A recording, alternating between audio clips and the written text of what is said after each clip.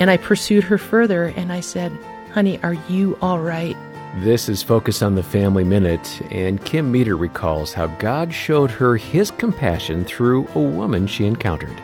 She just cracked, and she moaned and mourned and wept for about 45 minutes. And finally she said that it occurred to me that the only way to make my pain and my suffering stop was to make my life stop.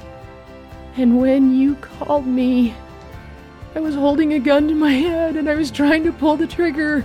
And in the aftermath of that night, as I waved at her and her taillights went down the driveway, the Lord allowed me to see His perspective, that my tragedy was needed to stop her tragedy.